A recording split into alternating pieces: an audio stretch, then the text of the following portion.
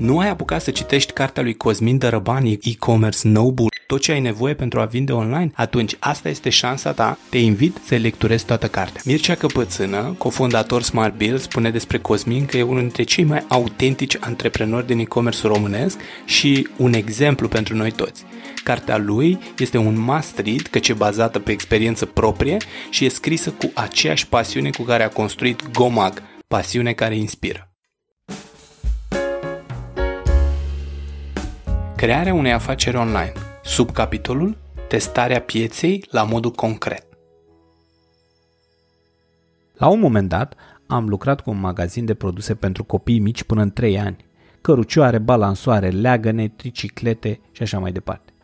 Chiar dacă pe atunci conceptul de personalizare a experienței clientului era abia în fașă, ne-am gândit la diverse moduri în care am putea face ceva în plus. Am început cu o scrisoare de mulțumire personalizată cu numele celui care a ambalat comanda și am dus lucrurile mai departe, trimițând mămicilor o atenție surpriză, un ou de ciocolată. Ce n-am prevăzut era căldura din mașinile curierilor, așa că nu mai uimește pe nimeni faptul că dulciurile noastre s-au topit, în loc de o experiență personalizată bună, am dat-o în bar. Prin urmare, m-am apucat să testez. Din moment ce știam deja că ouăle de ciocolată eșuează lamentabil, am înșirat pe pervaz la soare napolitane și praline cu cocos. Le-am ținut o zi, cam așa. Pralinele au ieșit câștigătoare și bonus se potriveau cu ideea de delicatețe evocată de conceptul relației mămică-tătic-copil, ideea de familie. Când am început să le folosim, efectele pozitive s-au văzut în testimoniale și o percepție mai bună a clienților asupra brandului nostru. Dacă vrei să faci primii pași în digital marketing și să înțelegi care este infrastructura în digital marketing și vrei să devii specialist în digital marketing sau vrei să îți dezvolți acest nou set de abilități, atunci trimite-mi un e-mail pe eu@radumunteanu.com cu subiectul vreau să devin specialist în digital marketing și îți voi povesti despre un program construit special cu acest scop. Crearea unei afaceri online. Subcapitolul Testarea pieței la modul concret. În același ton cu povestea mea și tu trebuie să-ți testezi ideea, ținând cont de toate condițiile reale din piață. Nu să pornești orbește înainte și să dai cu fruntea în perete. Există multiple metode de testare a unei idei de business, iar aici ți le voi prezenta pe cele mai eficiente și mai populare. Minimum Viable Product. Prototipul produsului. În general, oamenii înțeleg greșit sau incomplet ideea de MVP. E o primă versiune a produsului, un test de validare, o metodă de prioritizare cerințelor. Un MVP reprezintă cea mai simplă formă a ideii tale ce poate fi vândută ca produs complet. Comparativ, să zicem că vrei să vinzi o mașină super futuristică. Prin urmare, poți să-ți testezi ideea începând de la vânzarea unei Dacia 1310, o Tesla și apoi mașina ta nouă cu funcționalitățile complete. Acum, pentru a construi un MVP, un MVP, stabilești din start care sunt funcționalitățile de bază ale produsului tău și apoi începi să îl promovezi agresiv. Îți voi spune cum am procedat eu cu un site de încălțăminte la începuturi. Ți se va părea familiară ideea de la Zappos. Am folosit un sistem de dropshipping. Practic am făcut poze la câteva perechi de Adidas dintr-un magazin fizic din Baia Mare, le-am urcat pe site la prețul de 1 leu. În partea de sus a ecranului am plasat un hello bar cu mesajul în curând și că nu se preiau comenzi. Am făcut asta și pentru a fi indexați în Google și din considerente SEO. Deși la început în online lumea se întreabă dacă vindem pe bune, cum putem vinde la un preț atât de mic, într-o vineri de la ora 3 am lansat site-ul complet, iar la ora 4 a venit prima comandă. Ulterior am ajuns și la 300 de comenzi pe lună, deci comisioane decente pentru toți cei implicați în proiect. La fel poți proceda și tu.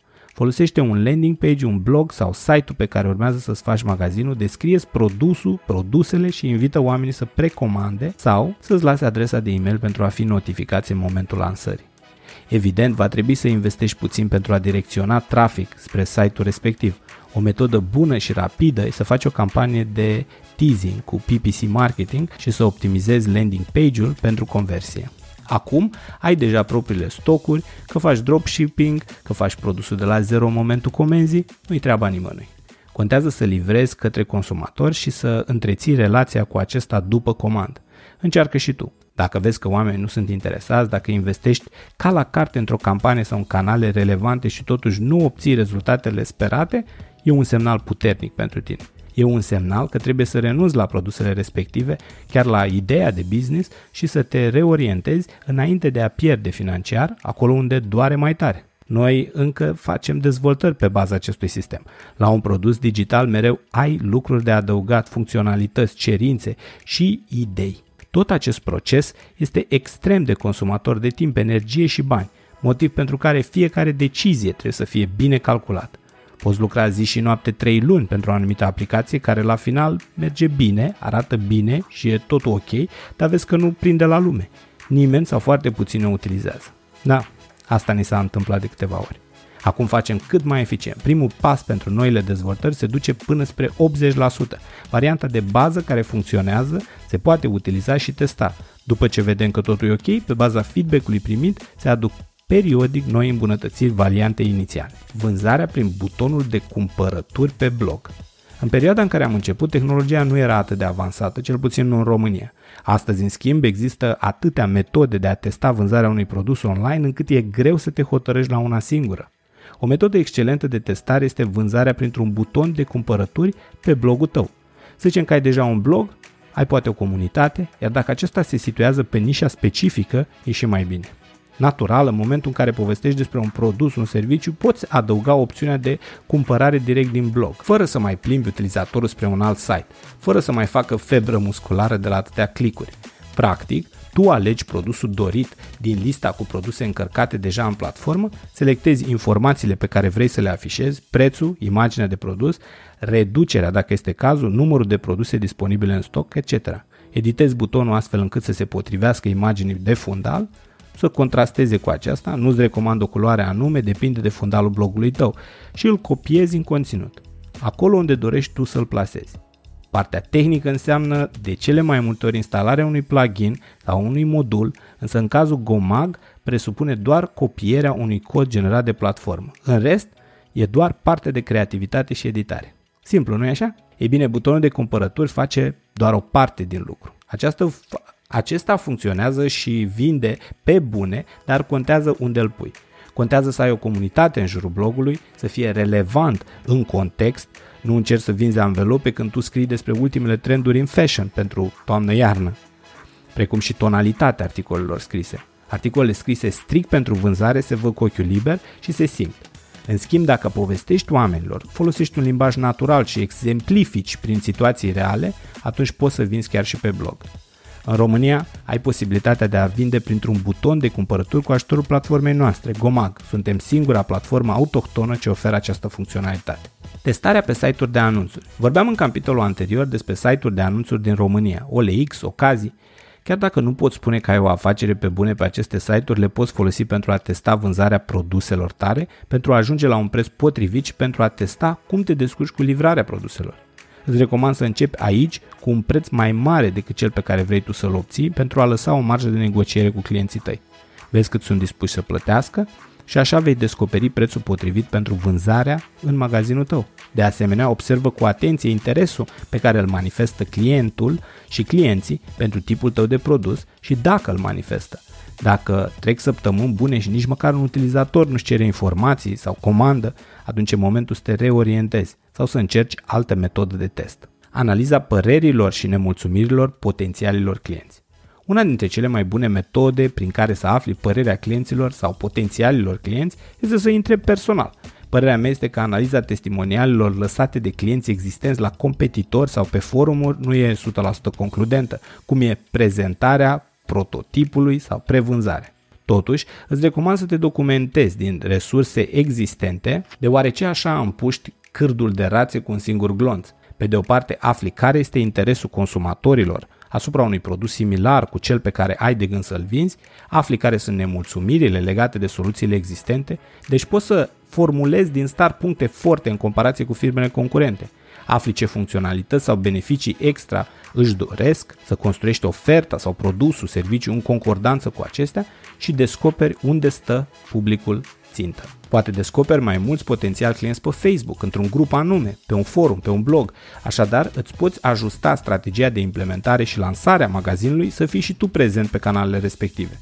Începe prin a căuta denumirea produsului tău plus păreri, opinii sau recenzii sau chiar formulări cu ce credeți despre, avantaje, dezavantaje, etc. Intră pe cât mai multe surse și notează-ți esențialul. De exemplu, poate vrei să vinzi scaune de mașină pentru bebeluși. În acest caz mă îndoiesc că vei găsi un grup dedicat doar pentru așa ceva, dar poți să te orientezi spre grupuri de mămici și tătici și să cauți discuții sau chiar să adresezi întrebări. Net Promoter Score sau NPS. Recent am avut o astfel de acțiune în companie și am ales să o facem telefonic. Practic, echipa noastră de suport a sunat toți clienții platformei pentru a vedea și înțelege mai bine gradul de nemulțumire sau mulțumire. Ce vreau să menționez aici este faptul că, indiferent de nota acordată, noi am întrebat și motivul, să vedem ce și unde trebuie îmbunătățit.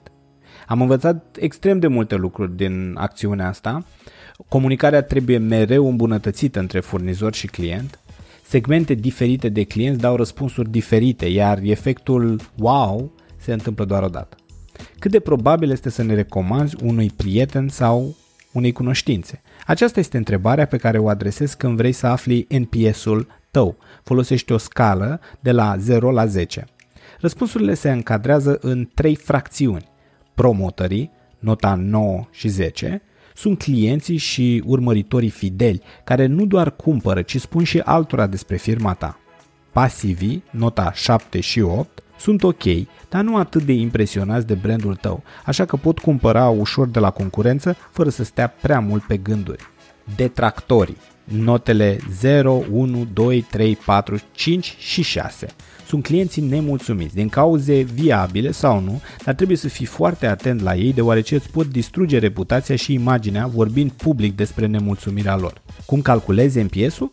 Folosești formula NPS egal promoter minus detractori. Scorul tău poate ajunge la extremele minus 100 dacă toți sunt nemulțumiți, până la 100 dacă toți sunt promotori și ambasadori de brand. Cum îți îmbunătățește NPS-ul?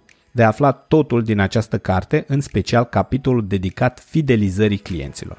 Vorbește cu oamenii. Tot în ideea întrebărilor, creează un chestionar. Există o mulțime de instrumente, poți folosi și Google Forms și distribuie-l pe rețelele sociale sau plasează-l în landing-ul de prezentare a prototipului de produs. Îl poți afișa aici în momentul în care oamenii își exprimă intenția de a părăsi site-ul. Îi întrebi de ce produse ar fi interesați, de ce au ales să plece fără să-ți lase datele de contact sau să precomande. Ori, poți să-l afișezi într-un pop-up în momentul în care intră pe site și le oferi un discount sau un alt tip de beneficiu pentru a-ți răspunde la întrebări. Exact așa am procedat în cazul magazinului cu produse pentru copii, despre care îți povesteam înainte. Oamenii ieșeau din magazin într-un volum mare, așa că am creat un chestionar și am întrebat de ce nu cumpără și ce și-ar dori de fapt. La final ne-am dat seama că majoritatea nu își permit cărucioarele prezentate la prețul din site, astfel că am canalizat campaniile de marketing spre produse cu prețuri mai mici, așa cum își doreau clienții și bum, vânzările au mers. O altă modalitate de a afla opiniile și nemulțumirile potențialilor clienți este să analizezi cu atenție site-urile și paginile din social media ale firmelor concurente din piața în care dorești să vinzi. Uită la recenzii, testimoniale, rating, discuții, comentarii, etc. și afli indirect tot de la consumator ce ai de făcut sau ce trebuie să eviți în prezentarea și vânzarea produselor tale. Fă timp și chef pentru a urmări și comentariile de la filmulețele din YouTube despre produsele cu pricina. Poți face asta și la magazinele mari din țară sau afară, pentru tipul de produs pe care îl vinzi. Urmărirea trendurilor cu Google Trends. Un lucru pe care nu l-am discutat până acum ține de sezonalitatea a vânzării produselor, implicit a ideilor de afaceri. Există tipologii de produse care se vând mai bine într-o anumită perioadă a anului, iar în restul timpului au vânzări sporadice sau chiar deloc. De ce? Uite, gândește la fashion, servicii de curățare a piscinelor, materiale de construcții, centrale, pardose sau chiar papetărie. Nu vinzi aceeași colecție de haine vara ca iarna. Vinzi produse de papeterie pe tot parcursul anului, dar ai un boom fantastic la începerea anului școlar sau pe parcursul unui an școlar. Sau ai, să zicem, câțiva clienți pe tot parcursul anului dacă vinzi invitații de nuntă, dar ai vânzări constante și chiar vârfuri în perioada mai-septembrie. Sezonalitatea reprezintă vârfuri și scăderi în interesul pentru anumite produse sau servicii, influențate de elemente exterioare, vreme, evenimente, sezoane, obișnuințe, schimbări politice, climatice, financiare, etc. Sezonalitatea, pe lângă alți factori, determină ceea ce noi numim trendurile, fluctuații în tiparele de comportament și achiziții ale consumatorilor. Unele produse sunt cumpărate pe tot parcursul anului, de exemplu pâinea.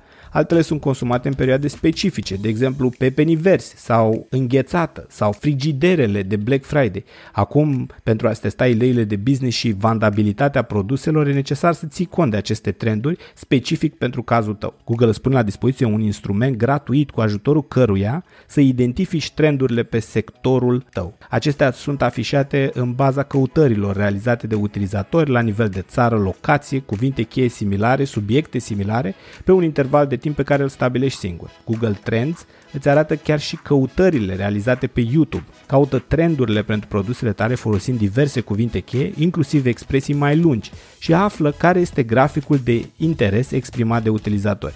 Evident, Google Trends nu este singurul instrument pe care îl poți folosi. Caută studii de piață realizate pe nișa ta. Acestea îți arată inclusiv detalii și amănunte pe care nu ai cum să le găsești cu Google Trends. Magazin pe Facebook.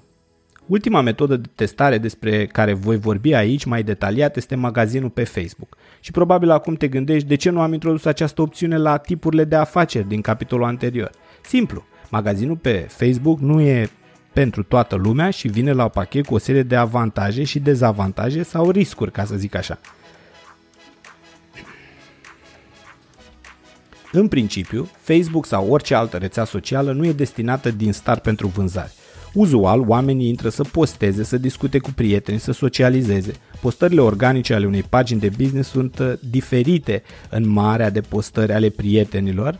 Postările organice ale unei pagini de business sunt diferite în marea de postări ale prietenilor și mai mult decât atât, pe Facebook potențialul client nu vine pregătit cu portofelul sau cardul cu intenția de a cumpăra. Magazinul pe Facebook e bun pentru a crea recunoaștere de brand din partea publicului țintă și pentru a testa aceste elemente de recunoaștere: logo, slogan, imagini de produs, modul de abordare. De asemenea, reprezintă un start bun pentru crearea unei comunități în jurul brandului tău, pe care să o atragi apoi în site, acolo unde are loc vânzarea propriu-zisă. Facebook îți pune la dispoziție opțiunea de adăugare a unei file noi în pagină pentru crearea unui magazin. Și cum să faci asta exact, găsești în serviciu de asistență. Cea mai tare chestie la această metodă de testare e faptul că nu ai nevoie de un domeniu.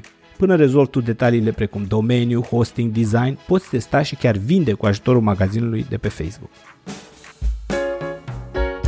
Îți mulțumesc pentru răbdare și te invit pe imunteanu.com să afli mai multe despre activitatea mea profesională. Această serie de podcasturi reprezintă doar capitole din eCommerce modul, tot ce ai nevoie pentru a vinde online, scrisă de Cosmin Dărăban. Te invit să lecturezi toată cartea.